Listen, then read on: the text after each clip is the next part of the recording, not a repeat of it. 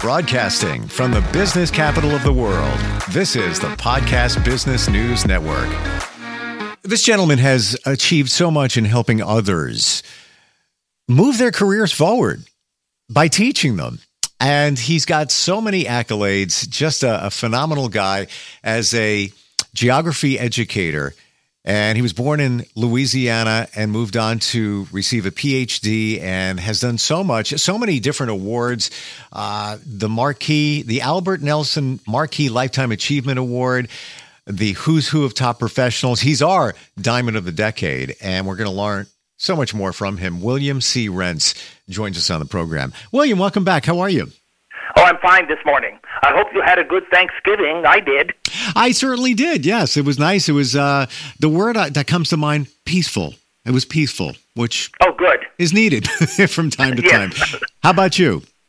Oh, fine. My brother and sister-in-law came, and there were just the three of us, and we had a nice Thanksgiving and ate too much, of course, but you're supposed to do that on Thanksgiving, I understand. That's the job. The what do they call it? The tryptophan, I guess, coma, where you fall asleep after the turkey. If you get that, you've done it right. Well, you don't know if it's a tryptophan or if it's just eating too much. Eating's or the two together. Eating is a lot of work. There's no doubt about that.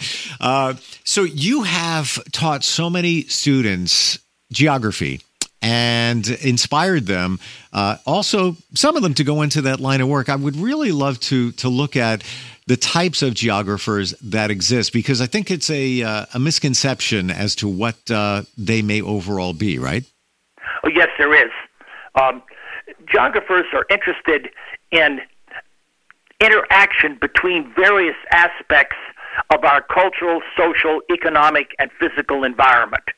In other words, an economist will look very carefully at the economic factors, but a geographer would look at climate and social factors and economic factors and bring them all together in a complete analysis of all of them. So it's a unique discipline in that regard. So let's look at some of the different types of geographers that might exist. I know there could be some for oceanography, taking care of the climate or observing that, and many others, even economic geographers. I would think. Broadly, you might say there are two kinds of geographers. There are the physical geographers whose interest in work focuses more on the physical environment, climate, soil, things like that. Then there is the cultural geography.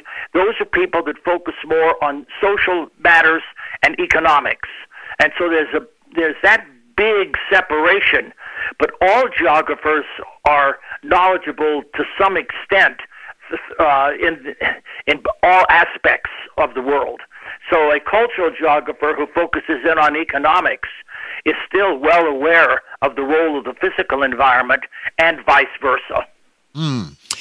How about we go a little bit deeper? I mean, I love the ocean. Your thoughts on that? The geographers that study the ocean, I guess they work closely with marine biologists?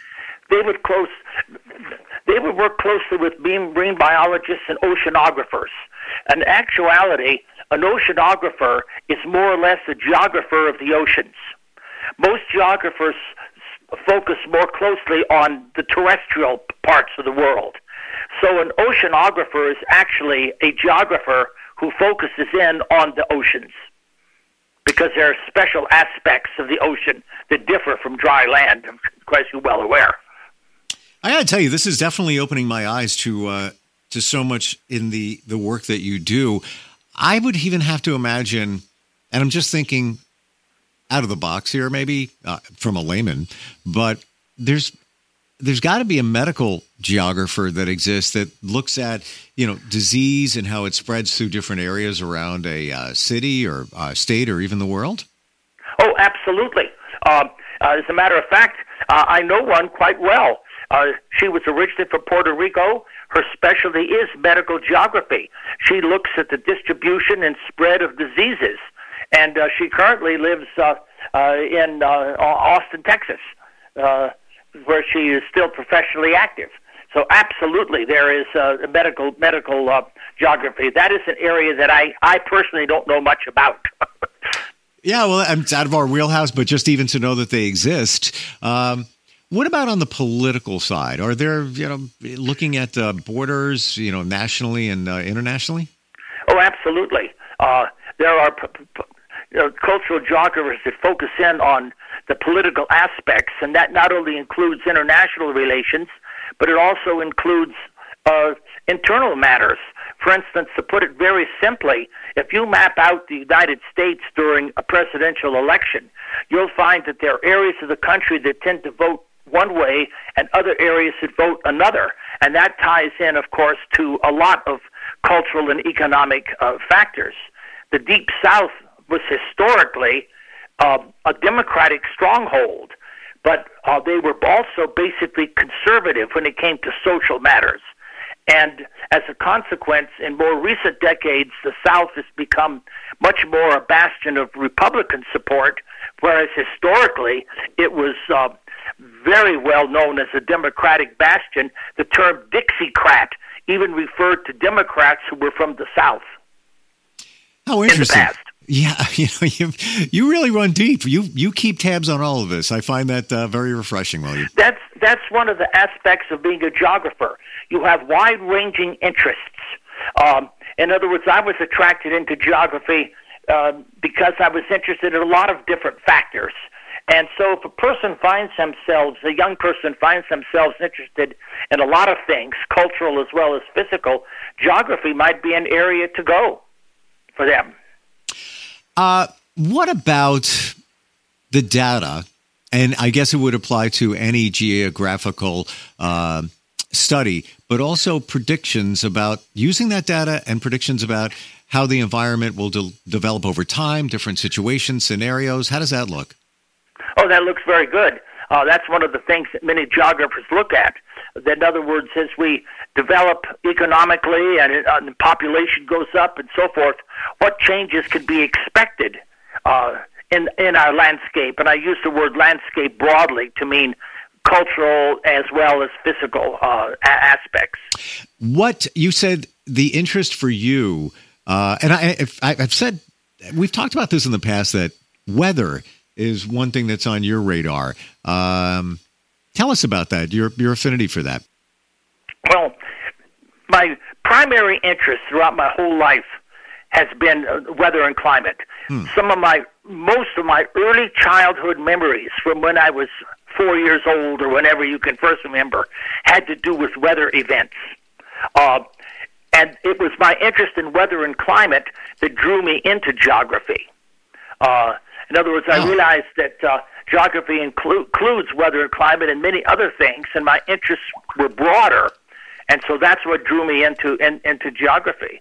And it's also very interesting. You know the joke when the kids are in the car on a long auto trip, and they say, "Are we there yet? Are we there yet?" Sure.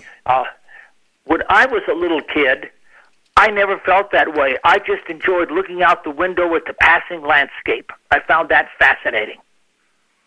Yeah, interesting, and I could see that. Thinking back to being a kid or having kids, being in the car and them looking out the window, and it's a whole fascinating world when you're a kid looking at that kind of stuff.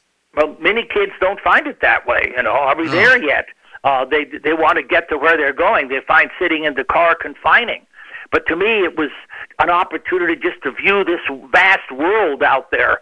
And so I would say if you have a young kid who likes to sit in the car and look out the window at the landscape, that person might be a geographer in the future.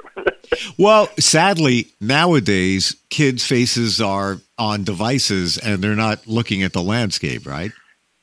Well, that's a whole new problem that affects a lot of society. For instance, can kids express themselves elegantly? Or is everything going to be very short sentences like when they're texting a friend?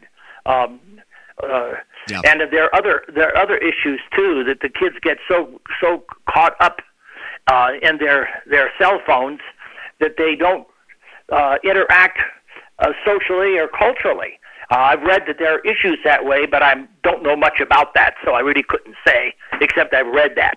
Oh, it's true. It's true. And there are challenges even with teenagers, especially girls nowadays, mental health challenges. And I have to believe it traces back to a lot of it, social media. Because, like you just said, there's no real social interaction. There is comparison and all of that. That's a whole different territory in podcasts, so we don't even go there. But no, you can get some experts to come in and talk about that interesting subject. But it does exist, no question about that. So, over the years, in your study of geography and also teaching it, how has technology changed all of this? Oh, Lord. In terms of satellite images and things like that? Yes. The biggest effect on geography is the way we can sense the environment. Satellites are, of course, an obvious example of this, but there are many other aspects, better mapping techniques and better sensing of temperatures and human movement and traffic control and so forth. And so it's simply a matter that, like all disciplines, I think, are affected by advances in technology. And the big effect in geography is simply being able to sense the world better than we used to be able to. I mean, at one time, the only thing you had was your eyeballs, you know. True. Yeah, you're right. I mean, look back in the day, there were geographers even hundreds of years ago. We'll call them geographers. There were geographers, and the ancient Greeks had them. So. And one of them was he lived in Greece, of course, and he went down to Egypt, which is a more southerly latitude than Greece, and it was right at the time of the solstice in June, and he noticed that in Egypt the sunlight at noon would penetrate all the way down to the bottom of a well, but in Greece it would not. There was a different angle, so he postulated that the world was round, and Greece was further north, and therefore the sun was at a somewhat lower angle. And I think he was the one that calculated the circumference of the Earth with remarkable accuracy. Can we discuss that for just a moment? What took place back in the day, and even in far back as Greece, how that was done? They didn't have technology. Any thoughts on that? Well, in this case, it was simple observation. He saw the sunlight in the well in one place and sunlight in the well in another, and realized it was an angular distance. He knew approximately the distance from Greece to Egypt, and he knew the angle that the sun seemed to be different between the two, and thus he could mathematically calculate the size of the Earth. He assumed the Earth was round. It wasn't Columbus. People knew the Earth was round a long time before Columbus. What about some of those things that were discovered back in the day that are impactful for us in the present day? That part, I truly find that fascinating, how they were able to navigate with any kind of technology, but they got the job done. Yes, and remember that ships were sailing at sea, and they had to navigate in certain ways. And, of course, latitude, that is the distance north or south of the equator, was easy to calculate because, you just measure the angle of the sun above the horizon on certain days of the year. But longitude, the distance east or west, is completely arbitrary. There is no good way to measure physically your longitude. You could do your latitude. You knew that if it was a certain day of the year, the sun was in a certain position relative to the equator, so you could calculate how far north or south of the equator you were. But longitude is completely arbitrary. There is no way to measure longitude properly. And what it's done with is it's done with clocks. And in other words, if you know when it is noon in London, and and wherever you are, you measure the sun at noon, then you know how far away in time you are from London, and then you can calculate your longitude. It's 15 degrees of longitude for every hour of time change. So, for example, if it was noon in London and it was 3 o'clock where you were, you knew you were 3 hours east of London, on London, and therefore it'd be 3 times 15 or 45 degrees of longitude. Interesting. I never knew that's how that was done. And so what the world did was they created, every country had their own meridian, which is a line of longitude, to measure their mapping. And in the 19th century, they got together, mainly European countries, because they were making these decisions then, and they established a prime meridian. And the prime meridian runs through the Royal Observatory in Greenwich, England, which is just outside of London. And so the prime meridian runs from the North Pole through a specific spot at the observatory to the South Pole. And then all longitude is measured east or west of there. Now, I would imagine it would be subjectionable because you're traveling at a different speed. Everybody's going to be at a different speed. Speed doesn't matter. It's the motion of the Earth relative to the sun, so it doesn't matter how fast you're going. I'm trying to process that.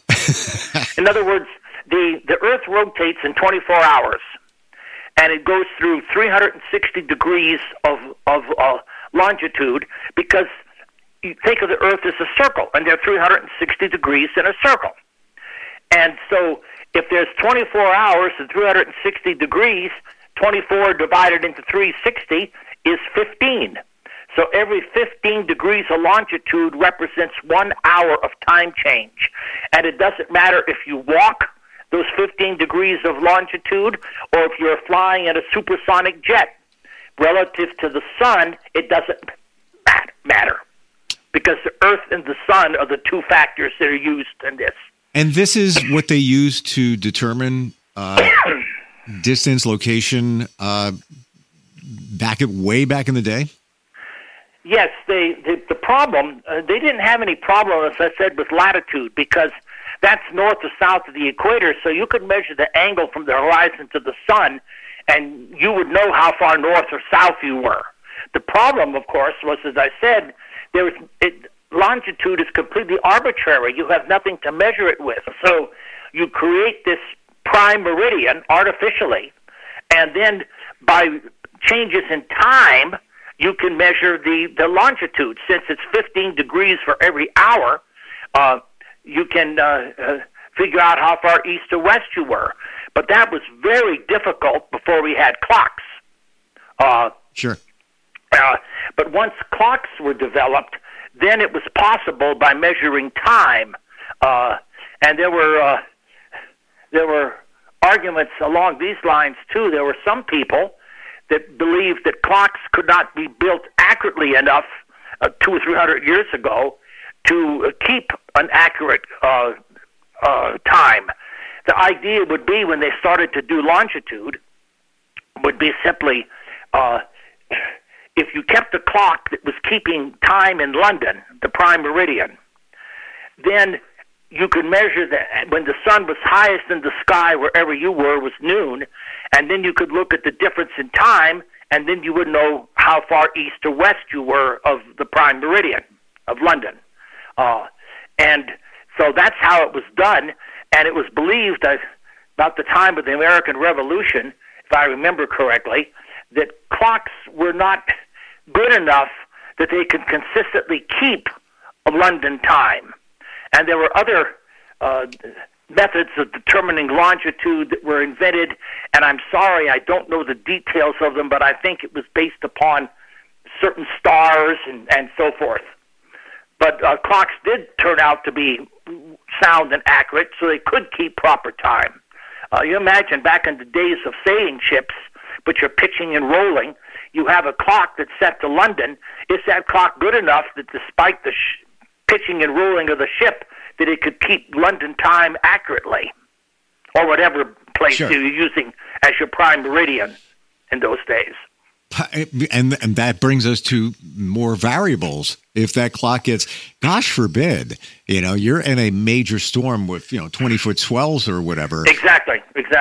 Wow. But apparently the clocks did prove to be accurate enough that they did a pretty good job of figuring out longitude. Yeah, I can't imagine, that they must have been the clocksmiths, if you will, must have been pretty amazing in designing those to, whoever put together those clocks was a very good craftsman. Seriously. Yeah. Wow. And I'm certain there's more on this subject than I'm talking about. I'm not an expert on this. There are other geographers that focus in on these kinds of things, so they would have more details than I have. But basically, longitude was determined by time because every hour was 15 degrees of longitude. And if you knew the time on an established prime meridian, such as the London prime meridian, then you could figure out how far east or west you were simply from the difference in time. I want to look at weather for just a moment because you're very much in tune with that. But everybody talks about the weather changes. It's always warmer now or colder now, global warming, all of that. What are your thoughts on that? Climate change is part of the natural system. And of course, the glacier ages, which we all know about, were the extreme examples of this. But climate does naturally vary, and some of the reasons for this are not known. When you get into the discussion of human impact on climate, it of course becomes very controversial because it becomes politicized. But the fact is that human beings are having an impact on the climate in a variety of different ways. It just isn't the emission of carbon dioxide in the atmosphere that's leading to warming, but there's changes in the reflectivity of the Earth's surface as we do farming or build cities. There are other factors. But gases we emit into the atmosphere are the most important. And my argument is that we know that carbon dioxide and certain other gases are greenhouse gases.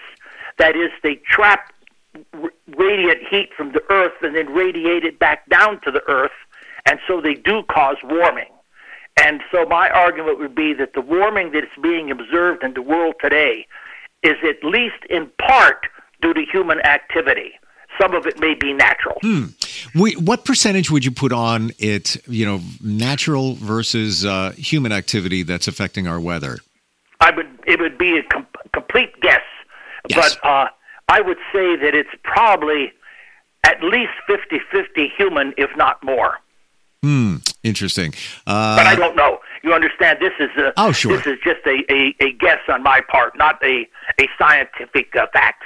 But it's something that you do study, William, and even to give it a number that high, that carries some weight. If you said, well, it's maybe 20% in my opinion, but you're higher than that.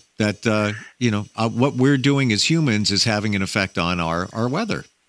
There's no question that the climate is warming, and you have to ask why. And since we're putting gases like carbon dioxide into the atmosphere, which are known to be greenhouse gases, you would have to explain to me why those gases aren't contributing to the observed warming. If you were a fortune teller, based on your experience and knowledge, if we were to fast forward 200 years, and again, this is purely conjecture, what do you think our environment or climate may be like? It's going to definitely be warmer. For instance, the steps that we're starting to take now in the United States and elsewhere to reduce the emission of these greenhouse gases will take a long time before they come to an end. And then, of course, they will remain in the atmosphere for a long time and contribute to the warming.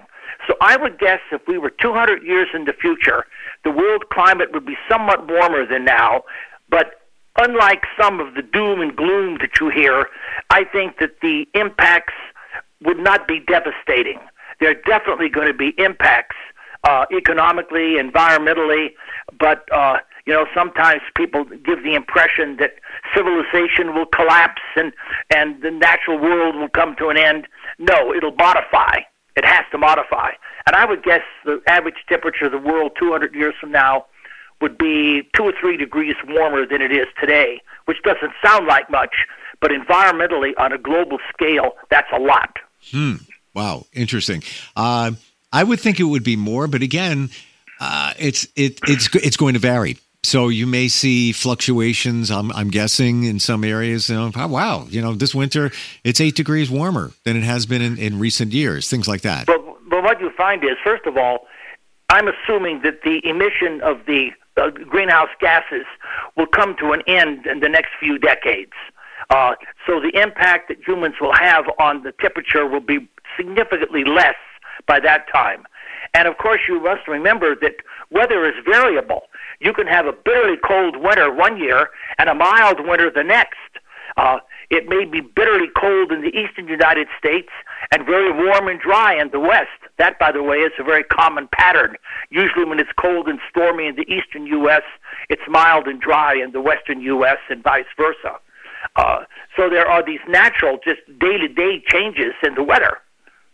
But what would happen is 200 years from now, these day-to-day changes will be occurring in a warmer atmosphere, and that will also have an effect on rainfall amounts, storm tracks, frequency and strength of hurricanes. There are many things that will be changed 200 years from now. It's fascinating. And this is where we live. I think that people take it for granted. They take it for granted. Yeah. But again, I don't think that the changes are going to be devastating. I don't think civilization is going to collapse because of it. But there are some areas of the world that will be badly impacted. For instance, if the climate is warmer, there'll be more glacial melting. Sea levels will be higher, which means that islands that are close to sea level now may become uninhabitable. It means that coastal areas in the United States, the tides will be higher because the ocean is a little higher, and so you'll have areas that are houses near the coast today they wouldn't be there 200 years from now because the waves will be there. So there's going to be impacts, no question about that.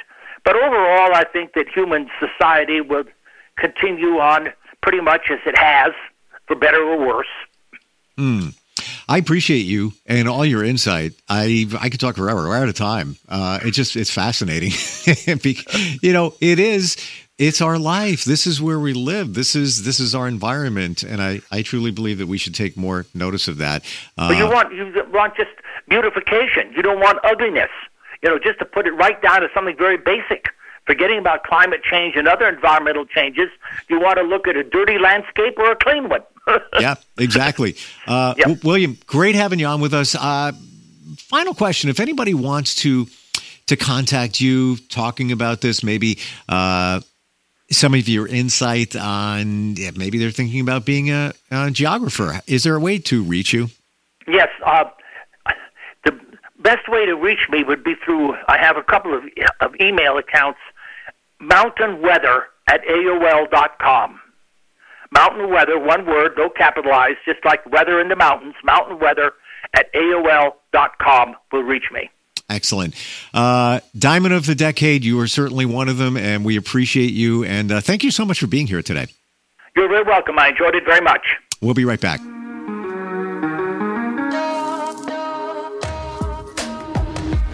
Broadcasting from the business capital of the world, this is the Podcast Business News Network. When I was little, I didn't talk for a long time. I liked things to always be the same. Anything new or different would scare and upset me. I was very sensitive to lights and sounds.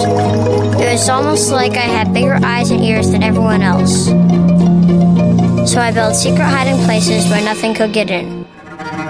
I didn't like looking people in the eye. It made me feel uncomfortable. I'd throw big tantrums over little things like when my socks didn't match. Sometimes I'd do the same things over and over.